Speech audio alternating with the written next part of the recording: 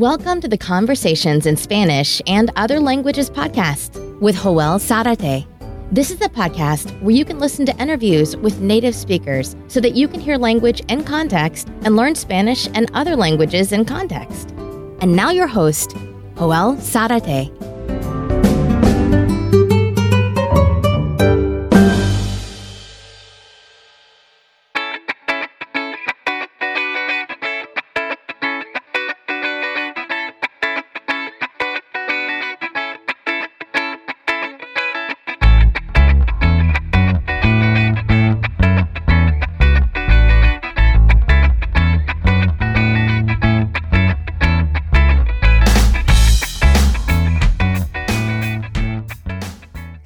Hi everybody, welcome once again to another conversation session of the Conversations in Spanish and Other Languages podcast.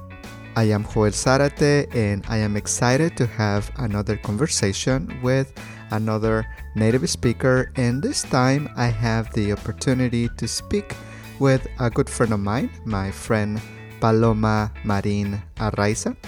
And Paloma is going to share with us her experience going to the market in Spain. So we'll learn about markets in Spain and also flea markets as well. So we're going to be talking about that.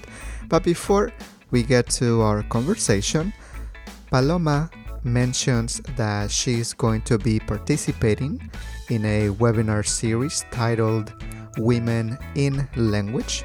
And there will be several presenters, and Paloma will be presenting on March 8th. And the title of her presentation is Meaningful Learning and How to Apply It for Learning Languages. I know Paloma, and she's a great speaker. I know that during the course of her PhD, during the course of her doctorate degree studies, she has given several presentations, so she is someone who has experience presenting. She's also very hardworking, very committed to whatever she does, and she always aims to excel. So if you would like to register and see Paloma's presentation as well as others, I'll leave the link to the page where you can register. Last time I checked, the price was $29 for the whole event. Now, for full disclosure, I did not receive any commission or a sponsorship or payment to mention the webinar. I know Paloma, she is very resourceful and she has an amazing frame of reference. Whenever I ask her a question, she either knows the answer or knows where we can find the answer. So she is someone interesting to listen to. So if you're interested in the event, I'll leave the link on the show notes and also on the session webpage. Alright, so here it is, my conversation with my good friend Paloma Marin Arraiza. Hola Paloma, ¿cómo estás? Me da mucho gusto verte de nuevo. ¿Qué me cuentas? ¿Qué hay de nuevo en tu vida? Hola Joel, muchas gracias por tenerme de nuevo en el podcast. Pues la semana que viene, curiosamente, voy a estar presentando en una conferencia online. Es parecido a una serie de webinarios y la conferencia se llama Women in Languages, lo cual es muy interesante porque va a haber diferentes voces femeninas hablando sobre idiomas y yo estaré hablando también un poco sobre diferentes técnicas que podemos utilizar en el aprendizaje de idiomas en general y de español en particular. Y bueno, pues es una nueva experiencia. Nunca había participado antes de una conferencia online completamente. Y bueno, creo que sin duda puede ser algo interesante para escuchar y para participar. Excelente. Sí. Y también durante el webinar, durante la presentación, la audiencia, las personas que participan, que están contigo en vivo, pueden escribirte, pueden hacerte preguntas a través de un chat, pueden interactuar contigo a través de un chat. Exacto, sí. Cada ponencia, no solo la mía, todas, funcionan a través de los vídeos de YouTube, pero en una forma privada, a partir de Google Hangouts. Y ahí todos los participantes pueden ir colocando sus comentarios. Habrá una moderadora de comentarios y al terminar más o menos unos 30 minutos de charla o ponencia, pues habrá un espacio también para que los participantes que hayan escrito una pregunta pues tengan su respuesta y una cierta interacción también. Ah, excelente, suena muy interesante y bueno, voy a incluir la información para visitar el sitio en donde pueden registrarse y ver la presentación de Paloma. Estoy seguro que va a ser una presentación muy interesante. Ustedes pueden escuchar a Paloma en la forma en que habla, en la forma en que se expresa y pueden ver lo interesante que es escuchar a Paloma. Y también Paloma es una buena presentadora. Ha presentado en diferentes tipos, pero bueno, las presentaciones han sido en diferentes temas con su doctorado, ¿verdad? Exacto. No soy nueva en esto, pero sí que es verdad que, como te decía, es la primera vez en un evento 100% online y bueno, pues de todo se aprende y siempre es bueno tener nuevas experiencias. Así que yo espero dar lo mejor de mí para que a todo el mundo le guste, y se lo pasen bien y aprendan un montón. Excelente. Bueno, entonces voy a dejar la información en las notas del episodio, en los apuntes del episodio y ustedes pueden visitar el sitio para inscribirse y ver a Paloma en la presentación y también escribir preguntas durante su presentación, durante su ponencia. Bueno, gracias. Muchísimas gracias. Sí, gracias a ti, Paloma, gracias a ti. Y bueno, entonces, ¿qué te parece si conversamos sobre los mercados en esta ocasión? Y vamos para allá. mí, gracias. Para mí es muy interesante porque puedo tener una imagen de cómo son los mercados en España. Entonces, bueno, la primera pregunta obvia, la primera pregunta clara es sobre cómo son los mercados en España. ¿Podrías describir cómo es la experiencia de ir a un mercado en España? ¿Qué ves? ¿Qué puedes experimentar? ¿Qué puedes comer? ¿Qué puedes beber? ¿Qué puedes oler? ¿Cómo es la experiencia en un mercado en España, Paloma? Pues esta es una pregunta interesante porque creo que cada vez los españoles, igual que casi toda persona en el siglo XXI en los llamados países occidentales, creo que acabamos yendo más a los supermercados o hipermercados y perdemos o hemos perdido un poco esta tradición de los mercados municipales, los mercados de la ciudad. Yo recuerdo que cuando era pequeña sí que solía ir con mis padres con mucha frecuencia al mercado, pero ellos también han cambiado sus costumbres y su forma de hacer las cosas y ahora tienden más a ir al supermercado o al hipermercado.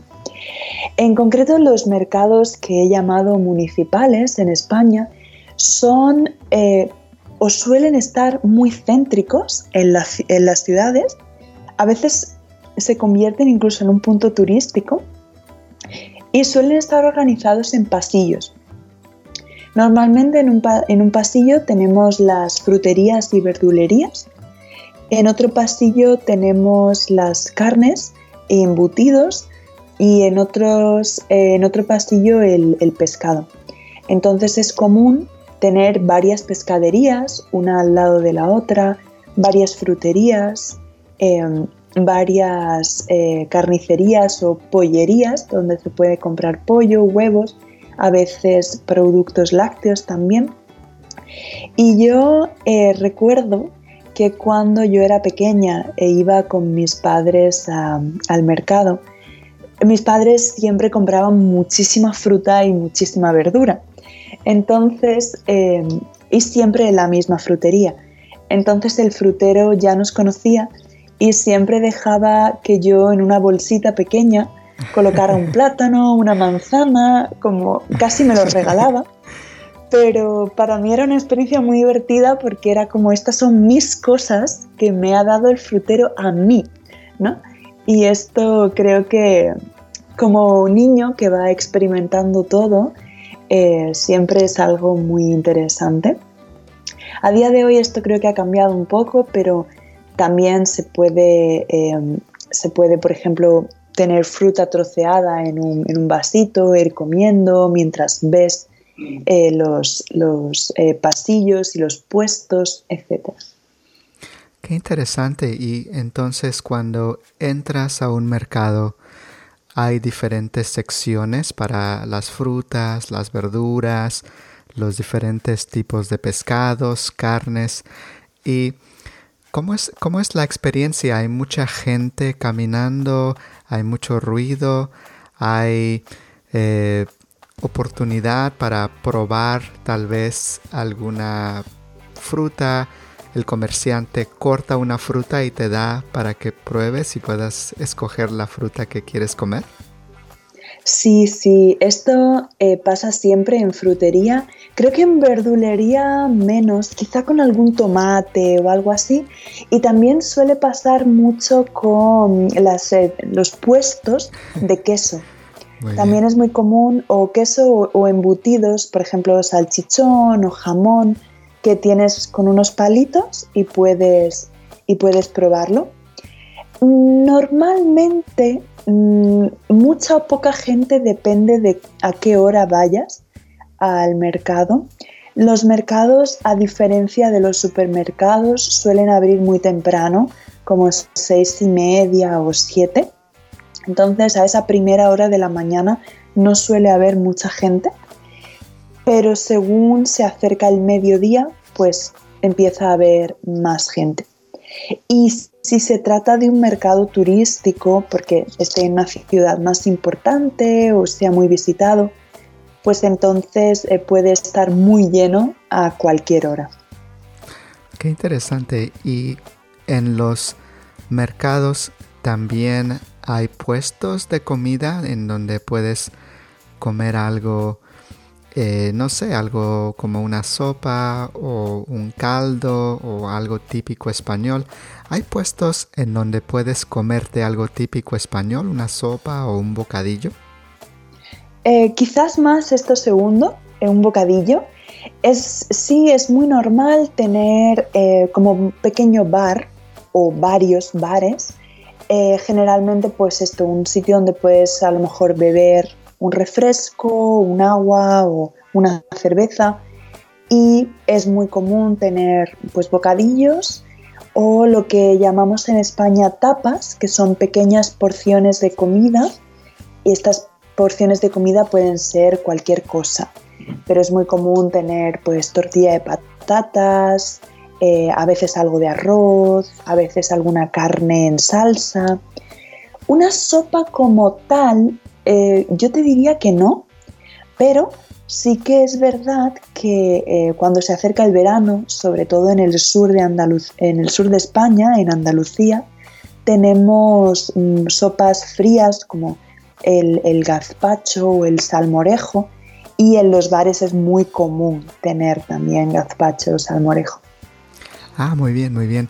Para quienes no saben qué es el gazpacho y el salmorejo, también los mencionamos en el episodio anterior de las verduras.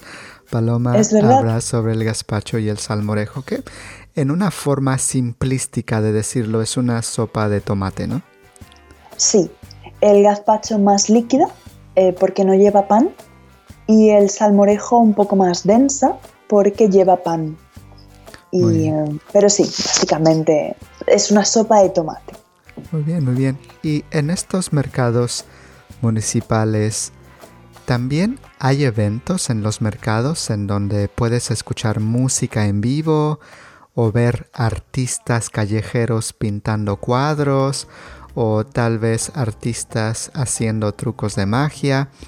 ¿Es todo un evento estos mercados municipales o son mercados que se enfocan más en vender los alimentos, las frutas, las verduras, la carne? Yo en este punto te diría que la mayoría de los mercados en España son, podemos ponerle comillas a esto, más clásicos. O sea, sitios donde tú vas a ir a comprar tu comida y listo. A lo sumo tomarte una cerveza o un agua y una tapa de comida. Pero sí que es verdad que, como te comentaba antes, hay cada vez menos gente que tiene la tradición de ir al mercado. Entonces, muchos mercados están cerrando o se están trasladando a otro sitio, y en los espacios que quedan sí que a veces se reforman y se hace un espacio cultural. Y ahí puedes escuchar música o ver gente con algún otro tipo de expresión artística, pero por lo general en los mercados que funcionan como mercados no vas a ver este tipo de funciones. Muy bien, qué interesante. Y en España, cuando vas a un mercado municipal, la gente puede escoger las frutas, las verduras o la carne en los mercados. Pues todo depende un poco. Muchas veces el frutero sí que te señala, por ejemplo, las manzanas o las naranjas o las cerezas, fresas, y te dice, esta le gusta, esta le parece bien, pongo esta, pongo la otra. Otras veces es la misma persona de la tienda la que va seleccionando las frutas o las verduras y las coloca en una bolsa. Lo que sí es muy común, como te decía antes, es ver o tener alguna fruta troceada para poder probarla. Sobre todo cuando se trata de fruta que realmente por fuera no puedes ver estrictamente si está rica o no. Por ejemplo, el melón o la sandía o las naranjas, las mandarinas, como tienen una cáscara muy grande, pues no sabes si el melón está dulce o no, si la sandía está demasiado pasada o no, etc. Muy bien. Y luego me has preguntado también por las carnes.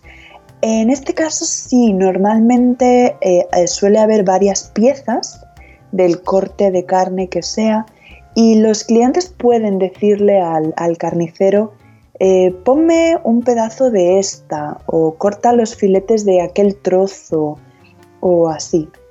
Pero bueno, no sé si es lo más habitual o no, porque como comentamos, creo en otro podcast, yo no consumo carne, pero siempre es más fácil en los mercados seleccionar la pieza que tú quieres que en los supermercados, porque en los supermercados se suele tener ya unos filetes cortados en un paquetito de plástico y tú solamente agarras el paquetito y te lo llevas a tu casa.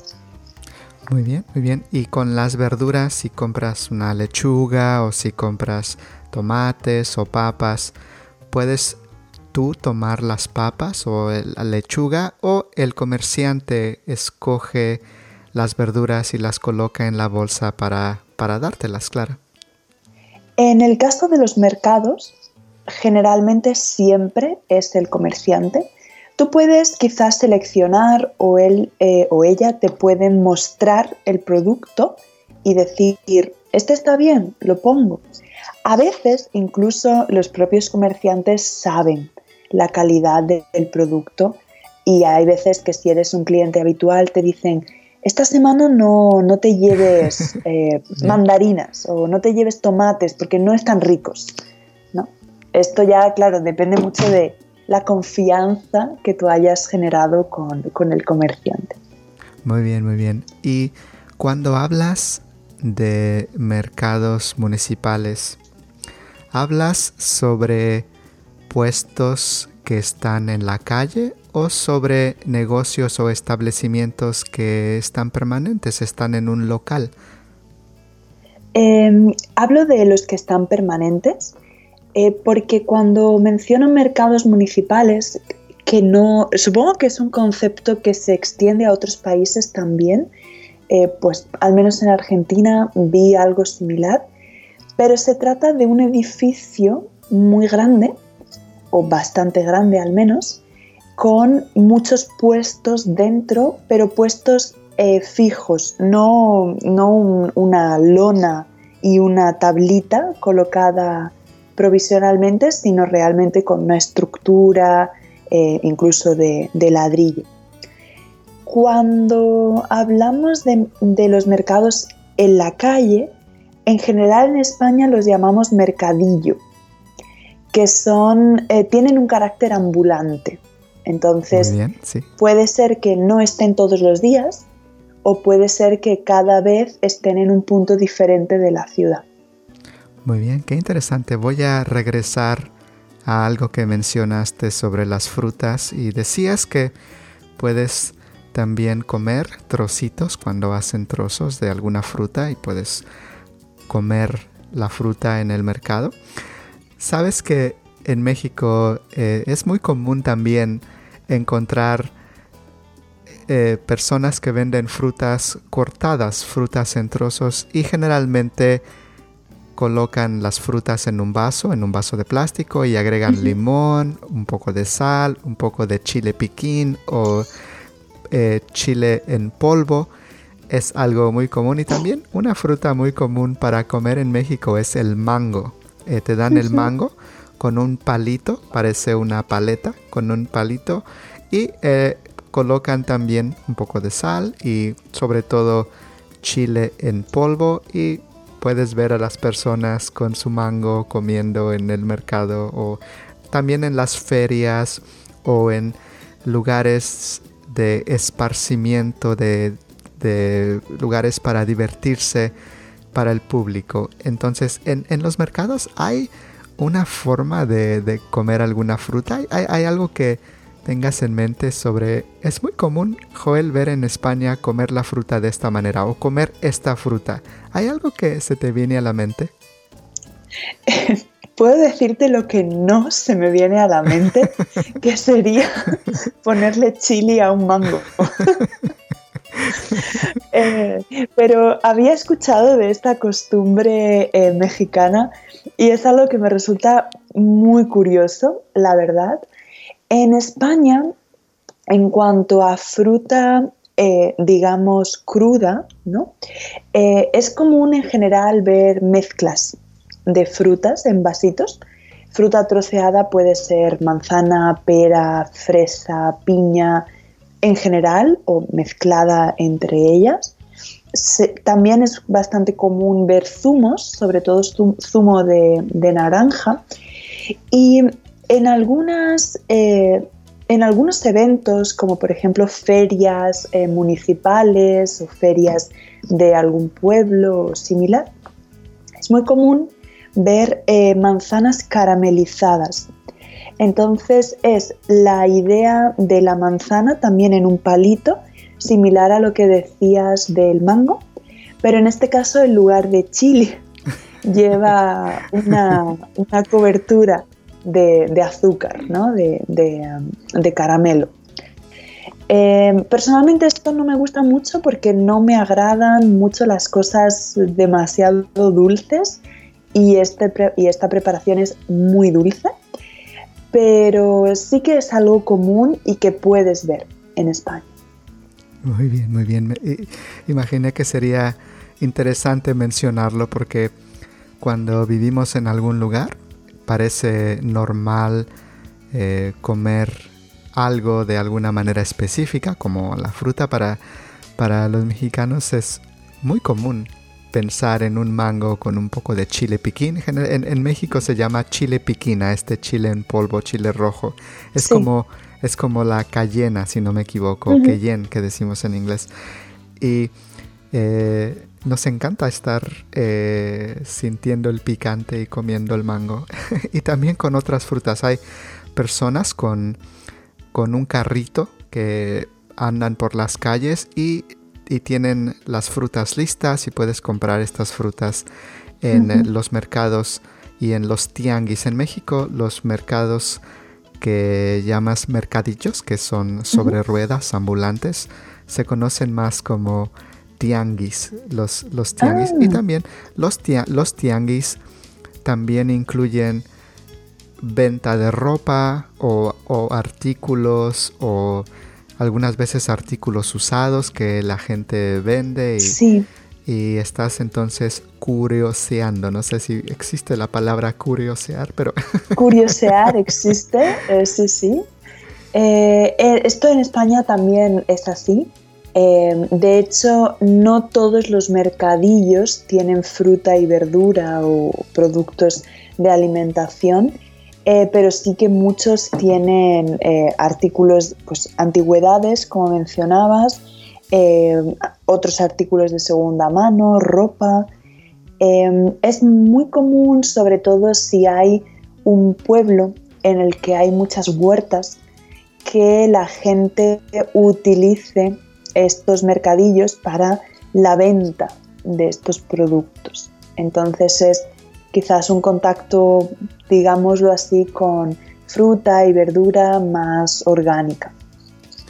Es interesante. En California, porque, bueno, no puedo hablar de todos los Estados Unidos, pero en California tenemos los mercados a los cuales les llamamos The Farmers Market, los mercados de los agricultores o los mercados de los campesinos. Y en estos mercados generalmente podemos consumir productos orgánicos o biológicos, como decíamos en el podcast anterior, que otra forma de referirnos a orgánicos es biológicos. No, ecológicos, perdón. Ecológicos, sí, es cierto. No biológicos. Estoy traduciendo de francés. Es un lío, porque en muchos países, e incluso si no me equivoco, la etiqueta europea es bio. Pones siempre bio. De hecho, a un producto en España que antiguamente se llamaba biofrutas, era como una mezcla entre fruta y leche, un batido más o menos procesado. Tuvieron que cambiarle el nombre porque ninguno de los productos era bio, o sea, ninguno de los productos era de agricultura ecológica. Entonces, actualmente está prohibido colocar la etiqueta bio si no cumples con una serie de condiciones de la Unión Europea. Qué interesante. Y también me causa un poco de gracia escuchar ¿cómo dijiste? ¿Biofrutas? Biofrutas, sí. Biofrutas, sí, porque la primera idea que se me viene a la mente cuando escucho bio es biónico. Entonces, biofrutas me suena como frutas con superpoderes.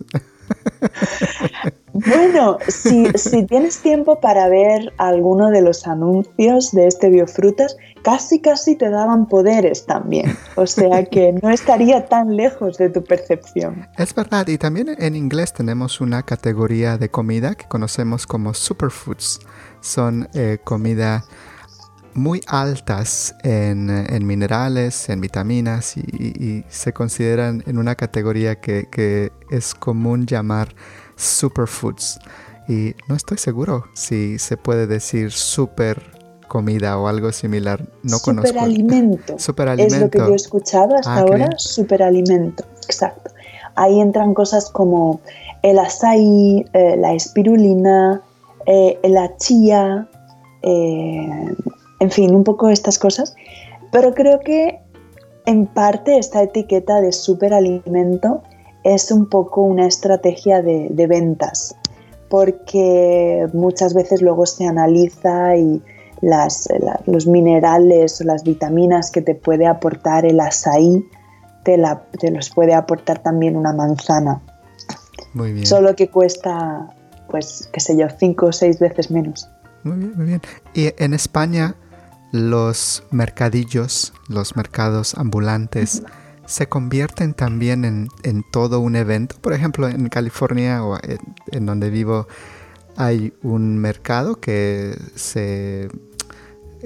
podemos ir cada martes y se convierte en todo un evento. Hay gente que vende verduras, frutas, comida, carne, y hay personas que están tocando un instrumento musical. Entonces se convierte en todo un evento, y en Estados Unidos es también algo muy común, aunque en estos mercados también en otros lugares se conocen más como ferias. Hay una feria, no necesariamente con juegos mecánicos, no me refiero a un parque de diversiones, pero es un evento con comida, con frutas, verduras y también música. ¿En España también hay estos eventos o es algo que también puede ser parte de la cultura española?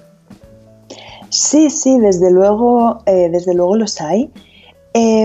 Por una parte tenemos los mercadillos que suceden una vez por semana. Estos normalmente no duran hasta la tarde, como a las 1 o las 2 ya se terminó. Por lo tanto, es bastante complicado tener más cuestiones de música y de comida, etc. Suelen centrarse en verdura, fruta, ropa, tejido en general, pero sí que hay otros que suceden pues por algún motivo en alguna época del año. Me acuerdo que en mi ciudad durante un tiempo se pusieron de moda los mercadillos medievales. Entonces había toda una creación de ambiente. La gente que vendía algún producto estaba caracterizada como persona de la Edad Media, los puestos también, y ahí podías encontrar pues comida, generalmente cosas muy artesanales, también artesanía, por ejemplo, de cuero, jabones, etcétera, y con mucha frecuencia música también. Ah, qué curioso. También tenemos eventos similares. Se me escapa el nombre de cómo lo llamamos en inglés, pero son eventos similares en donde la gente se viste con ropa medieval, con disfraces medievales, y también hay música, hay algunas pequeñas presentaciones teatrales y hay comida. Sí. Se convierte en todo un evento familiar y entretenido. Sobre todo la cuestión de familiar, porque suelen ser eventos a los que se puede ir con niños. A veces las actividades van cambiando a lo largo del día. A lo mejor pues alrededor de las 4, las 5 de la tarde tienes una presentación con marionetas más orientada a los más pequeños. Luego un poco más adentrada a la tarde tienes a lo mejor algo de magia o algo musical. Y normalmente lo 100% musical se suele dejar ya más para la noche, más pensando en un público un poco más adulto. Ah, muy bien, muy bien. ¿Y en España hay algún mercado emblemático que puedas pensar que esté tal vez en Madrid o en Barcelona o en Sevilla o en Granada? Por ejemplo, sabes, en la Ciudad de México un mercado emblemático es el mercado que se llama el Mercado de la Merced. Es un mercado grandísimo con todo tipo de especias y frutas, verduras, y es un mercado en donde puedes tener una experiencia de ver tantas cosas. ¿Hay un mercado que se te venga a la mente en el que puedas pensar en España? Te diría que uno de los más famosos y creo que más visitados es el Mercado de la Boquería en Barcelona, que está más o menos a la mitad de la Rambla. Te diría también que los barceloneses no están muy contentos con la idea de que ese mercado sea tan popular, porque realmente se ha convertido en algo tan turístico que no verás a ningún o a casi ningún barcelonés comprando en ese mercado sus productos del día a día.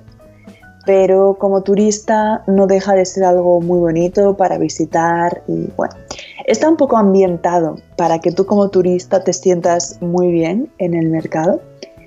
Y un poco contrastando con este, que sería un mercado donde tú puedes comprar comida, etc., está el mercadillo El Rastro en Madrid.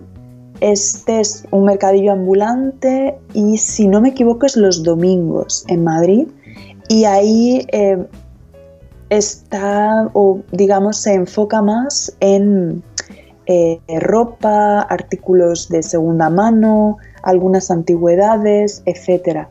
Y los comerciantes de la zona también han sabido sacarle partido al hecho de que tienen allí el mercadillo todos los domingos, y entonces muchos comerciantes de esa zona abren específicamente en los horarios del mercadillo, y entonces puedes también mirar las tiendas de la zona. Muy bien, muy bien. Qué interesante y qué curioso, sobre todo.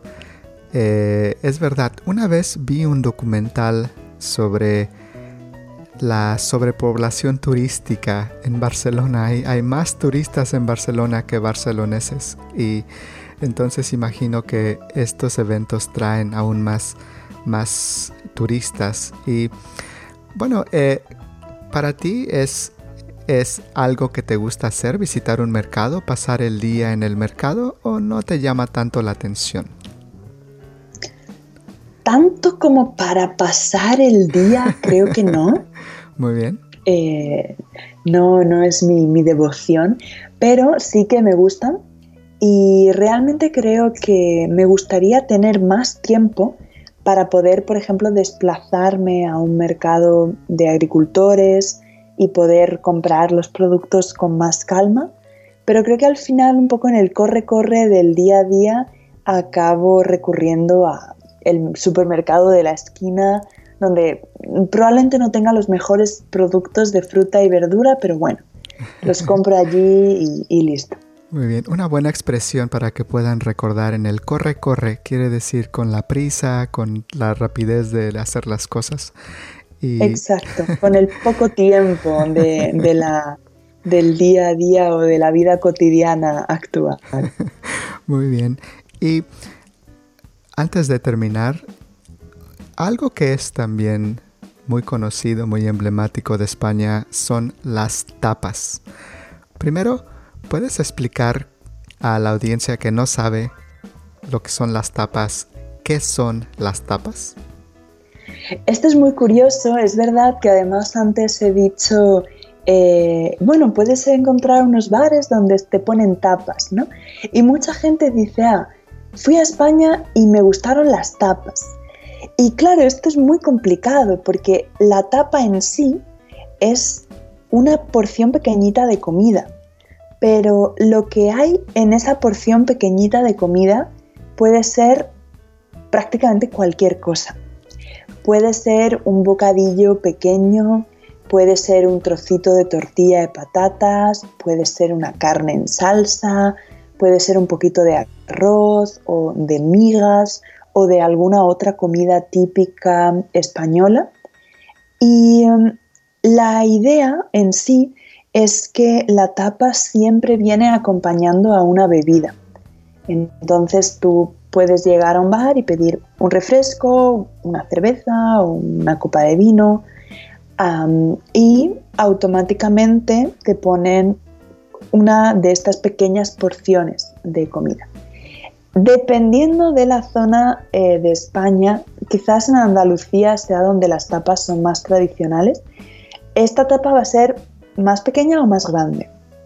Entonces, en Granada, por ejemplo, puedes comer de tu comida del mediodía con 2 tapas.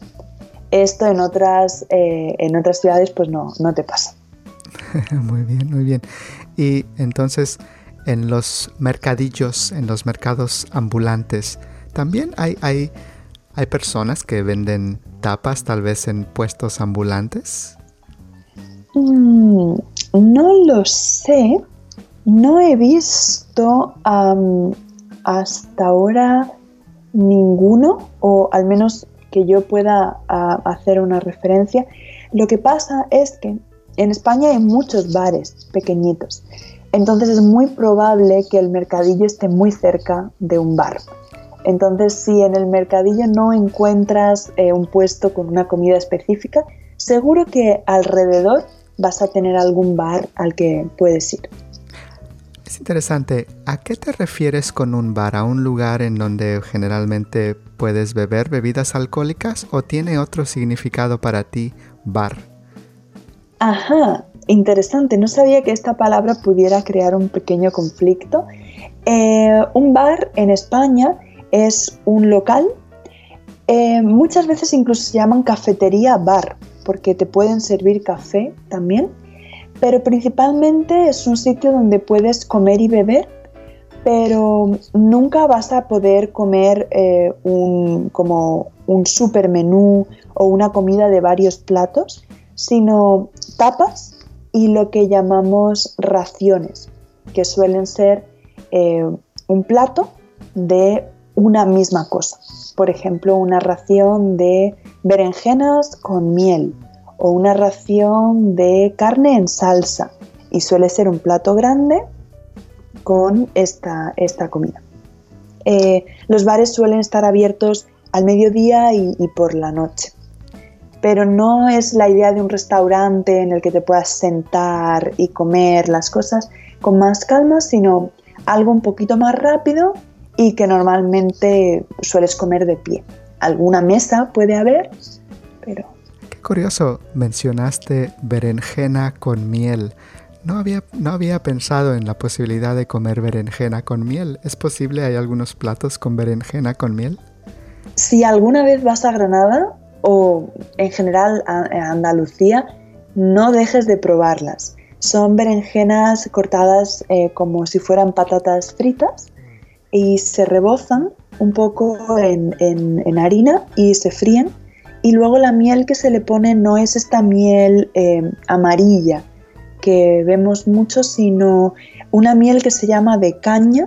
También se le puede llamar melaza, que es más oscura, y es esta miel. Muy bien, qué interesante. Muy bien, entonces, bueno, tal vez mi última pregunta para ti sobre los mercadillos es, ¿qué te gusta más de ir a un mercadillo en España, Paloma? ¿Hay algo que te llame la atención para ir a un mercadillo en lugar de un mercado? Bueno, cuando son de fruta y verdura, que muchas veces vienen más directamente de las huertas y casi puedes hablar con el agricultor.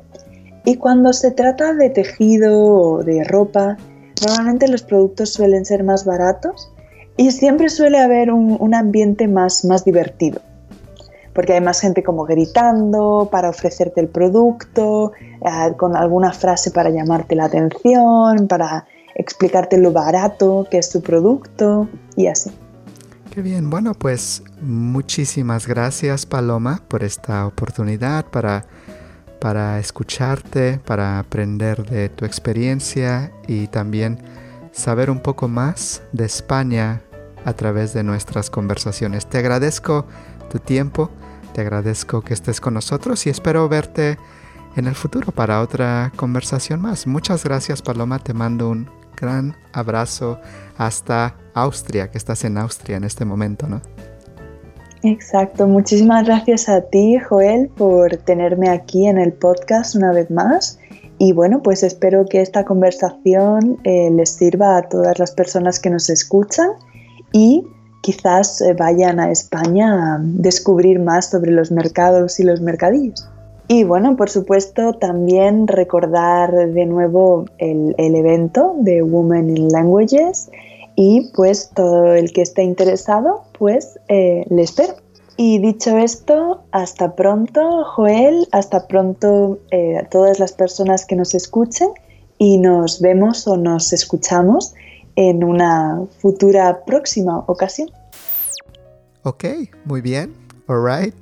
That was all for this conversation session with my friend Paloma. I hope that you enjoyed our conversation today. And remember that if you're interested in seeing Paloma's presentation, I'm going to have the link for the page where you can register on the show notes.